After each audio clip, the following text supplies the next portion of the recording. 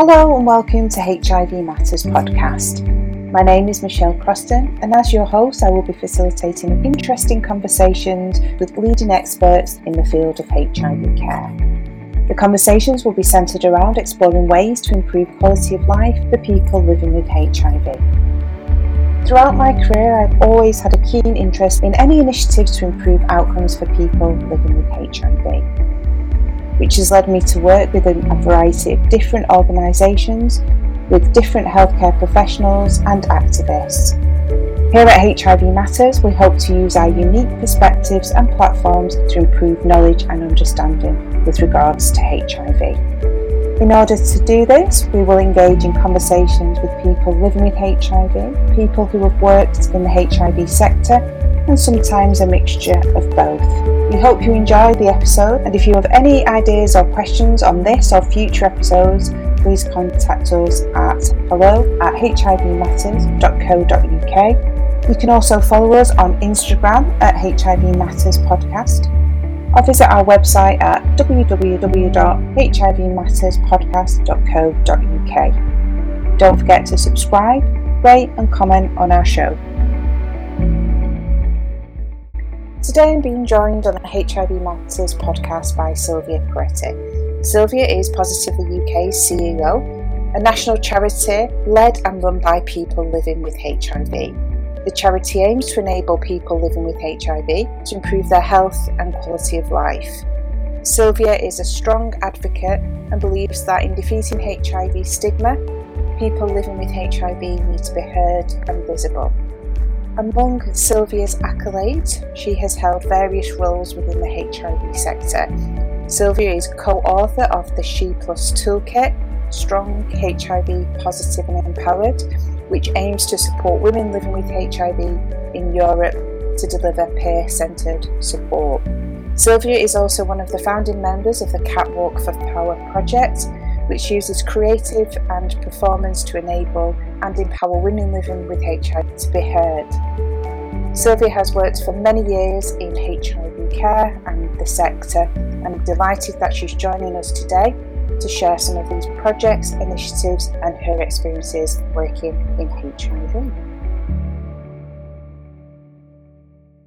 Today I'm being joined on the HIV Matters podcast by Silvia Petretti. I'm absolutely delighted that Silvia has agreed to join me on today's podcast and share with us her great work. So thank you so much for joining us today. Thank you. You're very welcome. Thank you so much for sharing your time with us. So Silvia, I've had the pleasure of listening to you speak at a number of conferences, and you always speak with such power, elegance and grace, and also underpinned by strong knowledge. And I'm aware that you've been working in the HIV sector for a number of years. I'm just wondering, for our listeners, are you able to share with us what drew you to work within this area of care? Thank you so much for the question. Yes, life brought me to work in HIV because in 1997 I was diagnosed HIV positive myself. At the time, it was February 1997, and luckily at the time, the combination medication had just become available, but the internet was not what it is now, and I was in Italy at the time, and I just remember the first couple of years were one of the most difficult times in my life. I was so lonely, I was so ashamed, I just couldn't talk to anyone. There was so much going on in my life, as there is very often for other people with HIV. It wasn't something I was expecting. And I just thought I was going to die, and not only die, that I was going to have this horrible illness I could not talk to anyone about. And fast forward a couple of years, I had a great fortune of moving back to London, and that my doctor referred me to a support group of Positively Women. And for me, entering the room and meeting other women living with HIV was a turning point. I've also had there was a lot of great fortune at that point, but I became a volunteer and then I started working for the charity. But it became very evident to me that there was a lot that could be done for someone not to go through the experience I'd gone through. That with support, with creating spaces where people can be valued and heard and supported and recognized, especially at the time of diagnosis, people could have a much better experience. And I just promised myself that I didn't want anyone, any other woman in the world to go through what I went through when I was diagnosed, that I wanted to work to make a difference and to ensure that, yeah, that nobody else had to go through what I went through, because it was absolutely horrendous. Well, thank you so much for sharing your story with our listeners today, Silvia. And the work that you've been doing over the years has been absolutely phenomenal, and I'm sure you've impacted. Well, I know you've impacted many lives in a very positive way. So thank you for everything you've done. I'm just thinking about you mentioned your diagnosis in the late 90s, and now we're kind of 4 decades on with HIV care. Has there been anything that stood out for you over the years with regards to HIV care that we may have been able to do differently, or lessons we may have learned?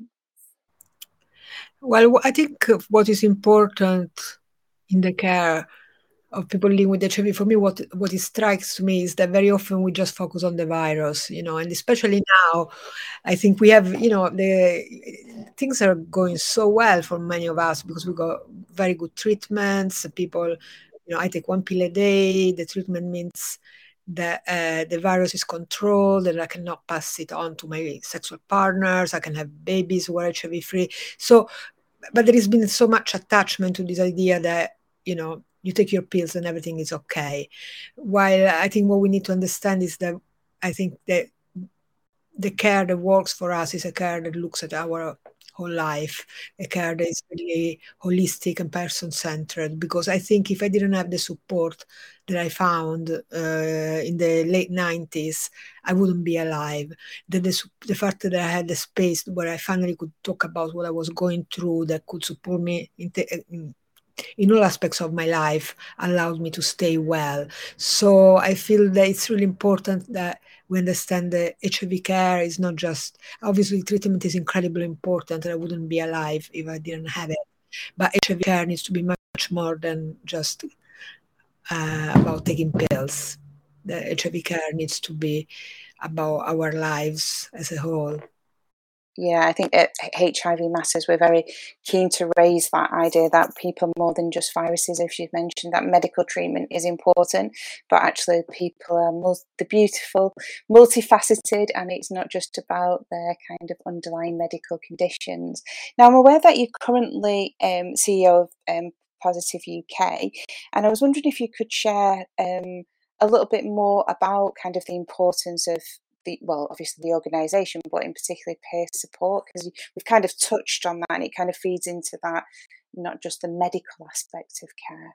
Yes, well, Positively Women, the organization I work with, Positively UK, came out of Positively Women. It's an organization that was founded by 2 women living with HIV, Sheila and Janie, in 1987. This year is our 35th anniversary. And I'm always very proud to say that also Sheila and Janie, they were, they were very open about their stories, but they were 2 women who acquired HIV through injecting drug use. And, the story goes that, there were no services for women. They start meeting each other, like in each other's bedroom, writing, designing leaflets with their pens. There were no computers, and they started, a support group. And the support group grew and it became Positively Women. And then from Positively Women, we decided that, in a way, the model of having a group where people with the lived experience of HIV could support each other grew. And in this idea of a service that is peer-led and peer run. So everybody at Positively UK that does their services is living with HIV. And so I'm very proud always to say that we were started by 2 women, and that we were started by 2 women who were people who use drugs, because very often we have so many stereotypes about who has power, who can make a change, who has an influence in our society, or who matters. And for me, it's really important to say that everyone matters, and it doesn't matter if you use drugs, if you're, whoever you are. People, commitment, with belief, with vision, we can all make a difference. So for me, this story is really important, and I always want to talk about it. I feel like, the story of our organization is an example of what so many of us living with HIV have gone through. So in spite of a lot of, so many of us have experienced stigma, so many of us experience rejection, and, so many of us come from LGBT communities or migrants, or, so we have experienced very often, different kind of marginalization and rejection and difficulties because of, of social circumstances and prejudices. And I think it's really, really important that we recognize that in spite of these, so we set up our organizations, and we have, made life easier for people in the same situation as ourselves and others in general. I think, the peer model is really, really important. And for me, it completely transformed me. I mean, if you saw me the day I walked in Positively Women, I was like, I just sat in a corner. I was so shy. I was so, I just felt like my life had, I had no future, basically. I didn't think I could have a relationship. I didn't think I could, have a job. I felt like really, I was really in a, very shortly about my diagnosis. I didn't have a lot of hope, let's put it that way. And it's just the power of seeing people that are very similar to you. They've gone through what you're going through, but they're a little bit further along the way, and making, that was really powerful for me. And I thought, like, well, if she can do it, so can I. And then, slowly just having the support, having the community around you, and then realizing, if one of the biggest challenges that we had then and we still have now is the stigma and the prejudices around HIV, that you get HIV, because you've done something, so if I could have £5 for every time I was asked, how did you get HIV, I would be, would have a nice saving account there, like, this idea that you've done something to get HIV. And so I think that the peer model, peer support as well, is really important for people to address stigma, and especially the way that we internalize stigma.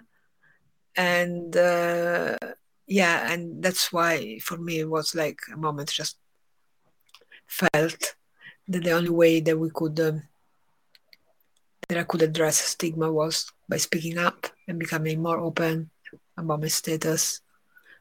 But if I didn't have the peer support, if I wasn't in that environment where I could see other women that were doing it, I don't think I could have ever done it. Thank you. Yeah, and I think, obviously, listening to you and seeing how beneficial that was, it's hard to believe that we, in HIV care, we know the importance of peer support, and, like you say, being with people who are experiencing similar things. But it feels like up until recently we haven't actually truly articulated the value of peer support.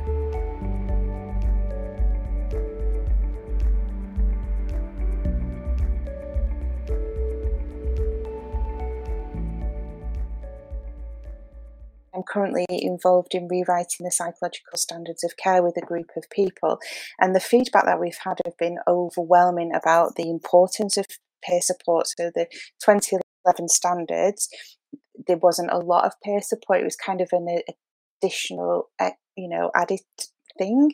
And I'm not saying that we ever thought that was the case, but I think it's a reflection of policies at the time. So I'm just wondering, are you able to share with any of our listeners how you feel kind of peer support has evolved, and how you might like to see peer support getting the kind of recognition that it deserves? I think, peer support is, as I said, is incredibly important for, it transformed my life. And, I've been worked at Positively UK for, over 20 years now. I constantly see, what it does to people. And, it just gives people the belief that they can, they can control their health, they can talk, they can live well with HIV.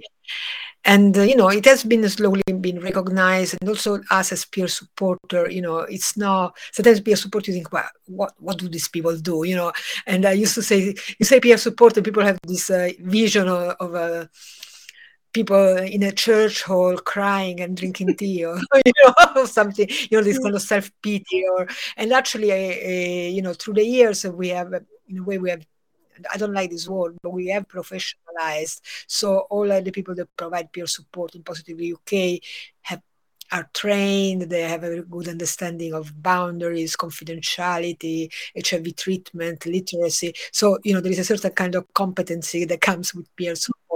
I say this because through this, from really firming our skills, in a way, we've been able as well to be more recognized within the health system. And for example, Positively UK now has a presence in 16 London clinics and works in a very, very integrated way with the NHS. So peer supporters are also part of the multidisciplinary team meetings, and can really, and I think there's been a real recognition of how much it adds to the care of patients, and also in a way makes things simpler for doctors and the healthcare team, because if the person with HIV is supported as somebody to talk to, that explain things down, breaks things down and explain things, and then the work of the clinical team is easier, because there is a lot of stuff that gets dealt by the peer supporter, especially some of the social stuff, but also breaking down medication in a way that is understandable to a normal human being.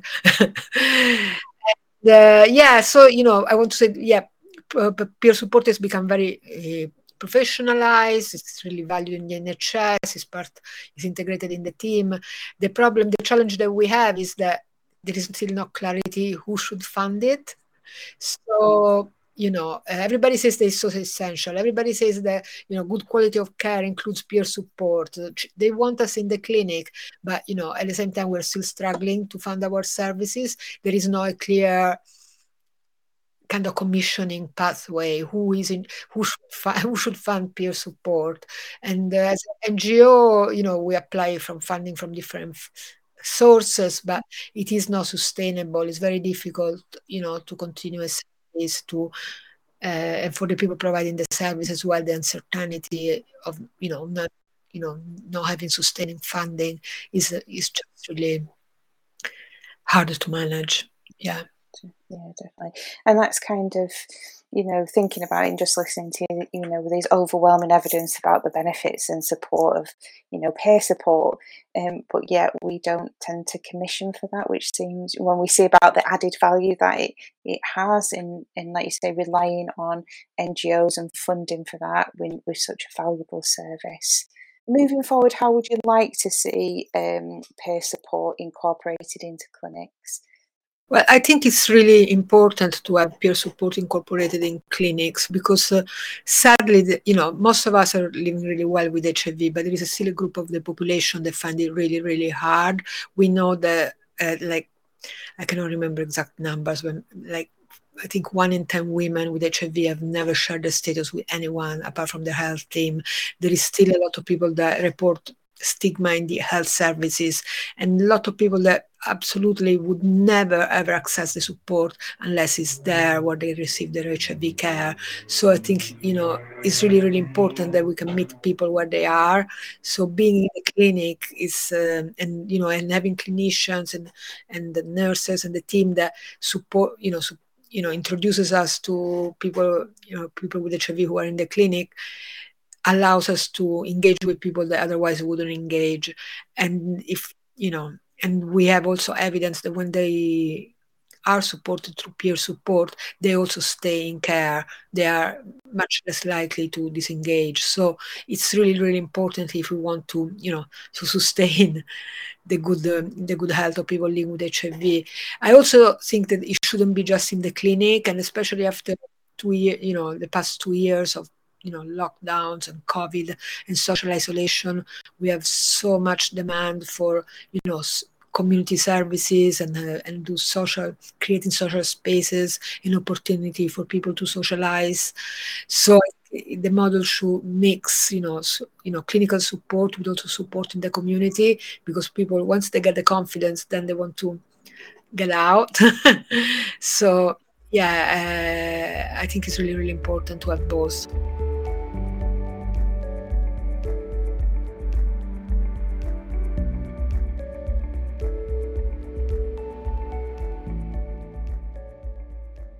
You mentioned about women living with HIV. So I was just wondering if you'd be able to share with our listeners a little bit more about this initiative. So recently I've been invited to be part of a project at our local NGO, which is Catwalk for Power. And I was just wondering if you were able to share more about this project and your involvement with this for our listeners. Well, Catfall for Power is a project that is really close to my heart.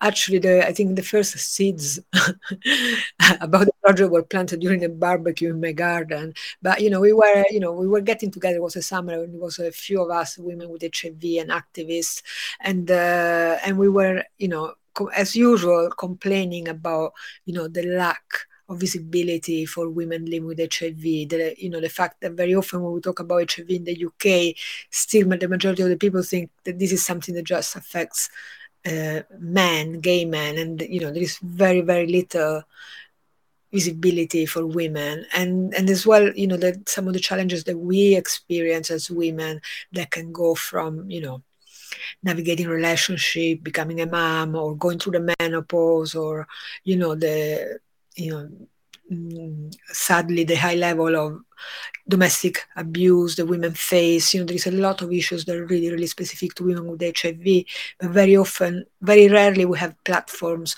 where to articulate them. So we wanted to create a platform for our experiences, but at the same time, we wanted to create a platform that didn't portray us just as victims, which was like, oh, these poor women with HIV, or look at them, feeling sorry for us. We wanted something also that kind of celebrated us, that portrayed us in all our energy, in all our creativity, because women with HIV have been phenomenal since the beginning of the epidemic. We set up services, we did incredible things, but nobody knows about it. So we said, why don't we do, what can we do? What can we do? We want to do something that was a bit public, that was, and so somebody, I don't know who was, but say, let's have a catwalk, let's have a fashion show. So the idea was to do something that was like almost a celebration of women living with HIV, but also a platform to talk about some of the really, really difficult issues that we experience as women. But and so. And so the project started. We were really lucky to collaborate with some artists from ACT UP London, another group of women activists and artists. And we started running, at the beginning, we started running a few workshops, like to prepare, just to say, how we're going to do it, how we're going to keep safe. There was a lot of discussion about women wearing masks and covering up, so that, if they didn't want to be open about their status. We talked about so many things.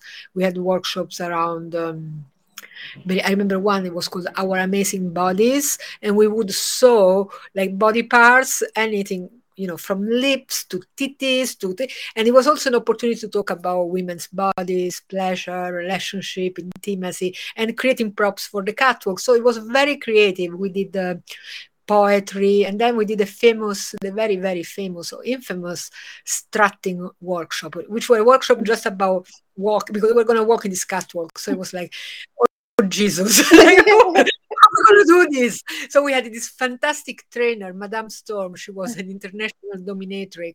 She came and she was fabulous. And it was like, okay, this is how you do it. But it started like, a strutting workshop, but then it became almost a symbol of how you walk into the world. For me, it was like, how would you walk into the world if you didn't feel the stigma of HIV? How would you walk the world if you could be fully yourself? How could you walk into the world feeling all the power, all the beauty? So we would just like, that's what we would do. We would say, I am powerful, and then walk the room. I am beautiful, walk the room. I am here, taking space. And it was just transformative. It was just, I just saw all of us, and I include myself. Maybe I would have never gone even for the job of CEO had I not done that. It was just like really an incredible feeling of sisterhood, but also having a space in which you could feel free, you could feel yourself. And when we had the first Catwalk for Power, we had created all these masks, all these face masks that women were going to wear, and nobody wore one. Every single woman, and we had more than 35 women. Everybody walked barefaced, and I think that in itself was just a symbol of how women felt different about themselves. Like they didn't have to hide. They didn't feel ashamed of being HIV positive. And then since then we got funding, proper funding, because this was done on a shoestring, and Public Health England. So we took the Catwalk for Power around the UK. We went to Manchester, went to Brighton, we went to Amsterdam to the International AIDS Conference. So it was a fantastic, it was really, really an incredible project. And fingers crossed, we're gonna do a little bit more. Yeah, definitely. It's just a fabulous initiative. And as you're talking, I'm like the Cheshire Cat, Sylvia. I'm like, my cheeks are grinning. It just sounds like an amazing project, and such a fantastic initiative as well, and just so powerful, like you say. So thank you for sharing that with us. And I will definitely keep listeners posted of any future catwalks or any initiatives with regards to this as well. So thank you so much. So we've alluded to the fact that you've been living with HIV for some time now, and I was just wondering and we've talked about a little bit about kind of the medical management of HIV and thinking about holism and the role of peer support. I'm just wondering, from your point of view, what do you think the next chapter of HIV care may look like? Well, the next chapter of HIV care, I think we'll need to take into account the fact that we're all getting old, basically, and I mean, it's like, it's almost like old age for many of us is taking us by surprise, because I don't know, maybe when you receive an HIV diagnosis, all of a sudden you think you have no future. And even, once we had the medication, but it's something like once you go into that place when you think that you're gonna die, I don't know. I think for many of us, we're still a bit like, oh my God, I'm still alive. I'm 50, oh my God, it's just you're not prepared, and the reality is that many of us have been taking treatment for a really long time, and there might be long-term kind of side effects, both of living with HIV for a long time and taking treatment and the other stresses that we've had in our life. So I think that our care in old age, potentially can be quite complex, because many of us may live with HIV, cardiovascular disease, and other issues.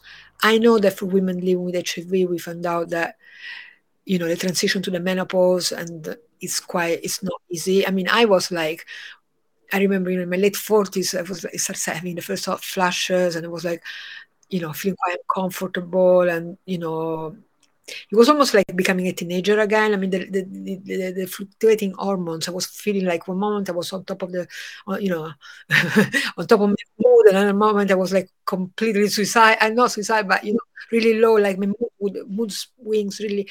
And I remember asking, because nobody talks about the menopause. And I remember asking a friend, I cannot remember, but I asked somebody, but so this menopause, how much does it last? 6 months, a year? And somebody said, no, apparently it can last between 8 to 10 years. And I was like, good, like, oh my God, 10 years of menopause or perimenopause. I was like, why nobody told me? How could it be that women have to go to such a transition and nobody even tells you?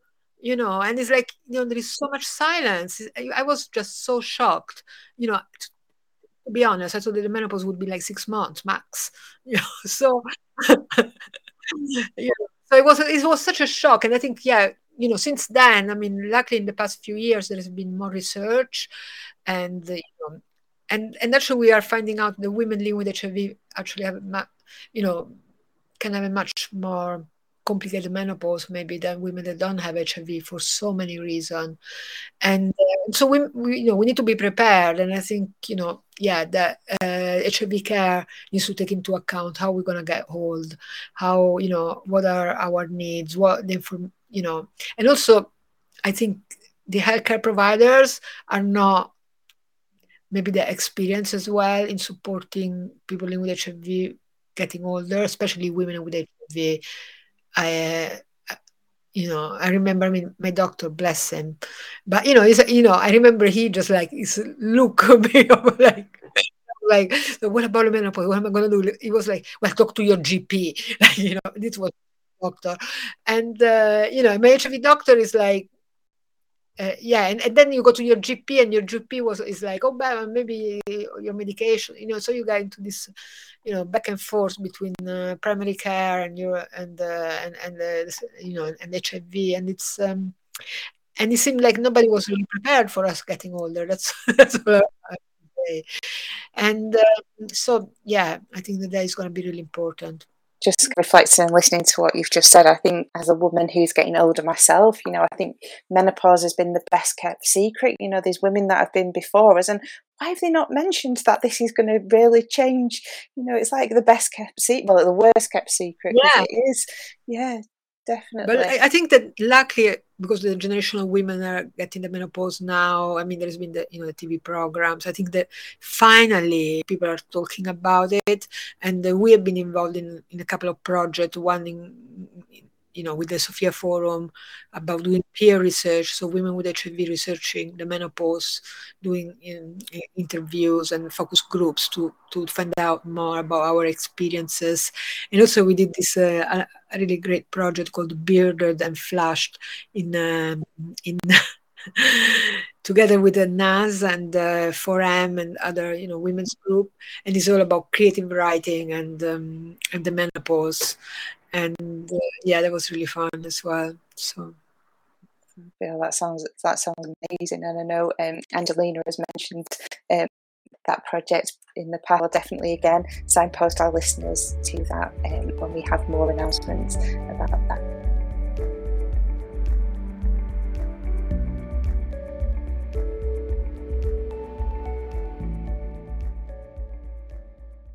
So, with regards to people living longer and aging with HIV, how would you like to see HIV care change? You mentioned something that I think isn't uncommon for people living with HIV, to kind of fill in that void where, GP bats back to HIV consultant and vice versa. You seem to be in that middle bit.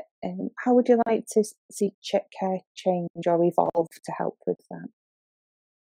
Well, I think that for HIV care to work for us in older age, we need, really well joined up services, very well, good communication between the different bits of our care, because there is not going to be only, one specialty.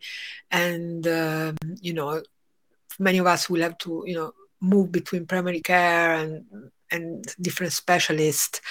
And that's why I think even in that, in having to navigate different conditions, sometimes having good social support and good peer support can help you join up all these bits that you need to keep an eye on. And so I think it would be great if you could have everything like in a kind of one-stop shop, but I doubt that it's going to be like that. I think most of us will have to, go. I know, for example, I got a lot of problems with my eyes. I got glaucoma. I had a detach, and it's like it will become so many appointments, and to keep on top of it, it's not easy. So to have access to support, it's really important. And just somebody that nags you like, have you booked your eye appointment? And I'm like, not yet. It's not easy. Like when you have, and I think for women, we get quite busy. You think like, okay, now I'm 50, I'm going to slow down. Not. And so like caring maybe for, for parents and children still are not fully grown up. And, life seems still quite busy. So it sounds like there is a real role for that kind of care coordination as well, because I agree, when you multiple appointments, it can be a full-time job just trying to navigate systems as well. So I can see a clear role for definitely my profession, nursing, in supporting that coordination of care moving forward. absolutely, yes. So thank you so much for taking part in the podcast. Now, this is the part of the show where our listeners get to know you a little bit better. And I love this part of the show just as much as I love the other part. But can you share with our listeners something that you do as part of your self-care? Well, I think there are two very important parts of my self-care. One is my yoga practice. I do yoga every day. I've been doing it for 20 years, and this the first thing I do in the morning. Sometimes I very often wake up at 5 so that I can meditate and do my practice. And I feel that, I wouldn't be as healthy as I am in not just physically, but spiritually, and, just set me up for the day, to be grounded, to be open, to be who I need to be for my colleagues. And, running a small charity is not an easy job. And then my second aspect of my self-care is my cats. Yeah, I love my cats. So Sylvia, you're mentioning all my favourite things there. I also I love yoga and I've been practicing as well, and I love that. And cats as well. It sounds an amazing part of self-care. So thank you for sharing that with us as well. Could you also share with us a book that you've been reading? What book I have been reading? Oh my God. Well, actually, I read lately, I have reread this book called Positively Women Living with AIDS, and it's the history of the founder. I mean, it has lots of stories of women living with HIV in the 80s, including the story of Sheila, who was the founder of Positively Women. And I found it really moving. And I hope that one day they're going to make a Hollywood movie with Sheila's story, because it's incredible. And yes, I would recommend anybody to read it. Brilliant. We will definitely pop that in the HIV Matters bookstore. I'm actually looking at behind me. I'm sure I have that book on the shelf, because I'll get that down again, because it is a fabulous book. So thanks for the reminder of that as well. So thank you. We'll definitely put the link in that for our listeners. So finally, this is quite a big question to end on, and again, feel free to answer in any way that you choose. So if time, resources and money weren't an issue, what would you like to change or see done differently? It's a huge question, but I would like to see much more investment in community spaces. I think, yes, the people need to have I really miss Positively Women. We used to have a building, and now we just have a small office, and I just miss having that community, that building, the community space where people could just come and drop in and be themselves. So yeah, I just feel that healthcare is not just in hospital. Healthcare are spaces in the community where people can can feel that they belong and can feel that they can have respite from the rest of the world.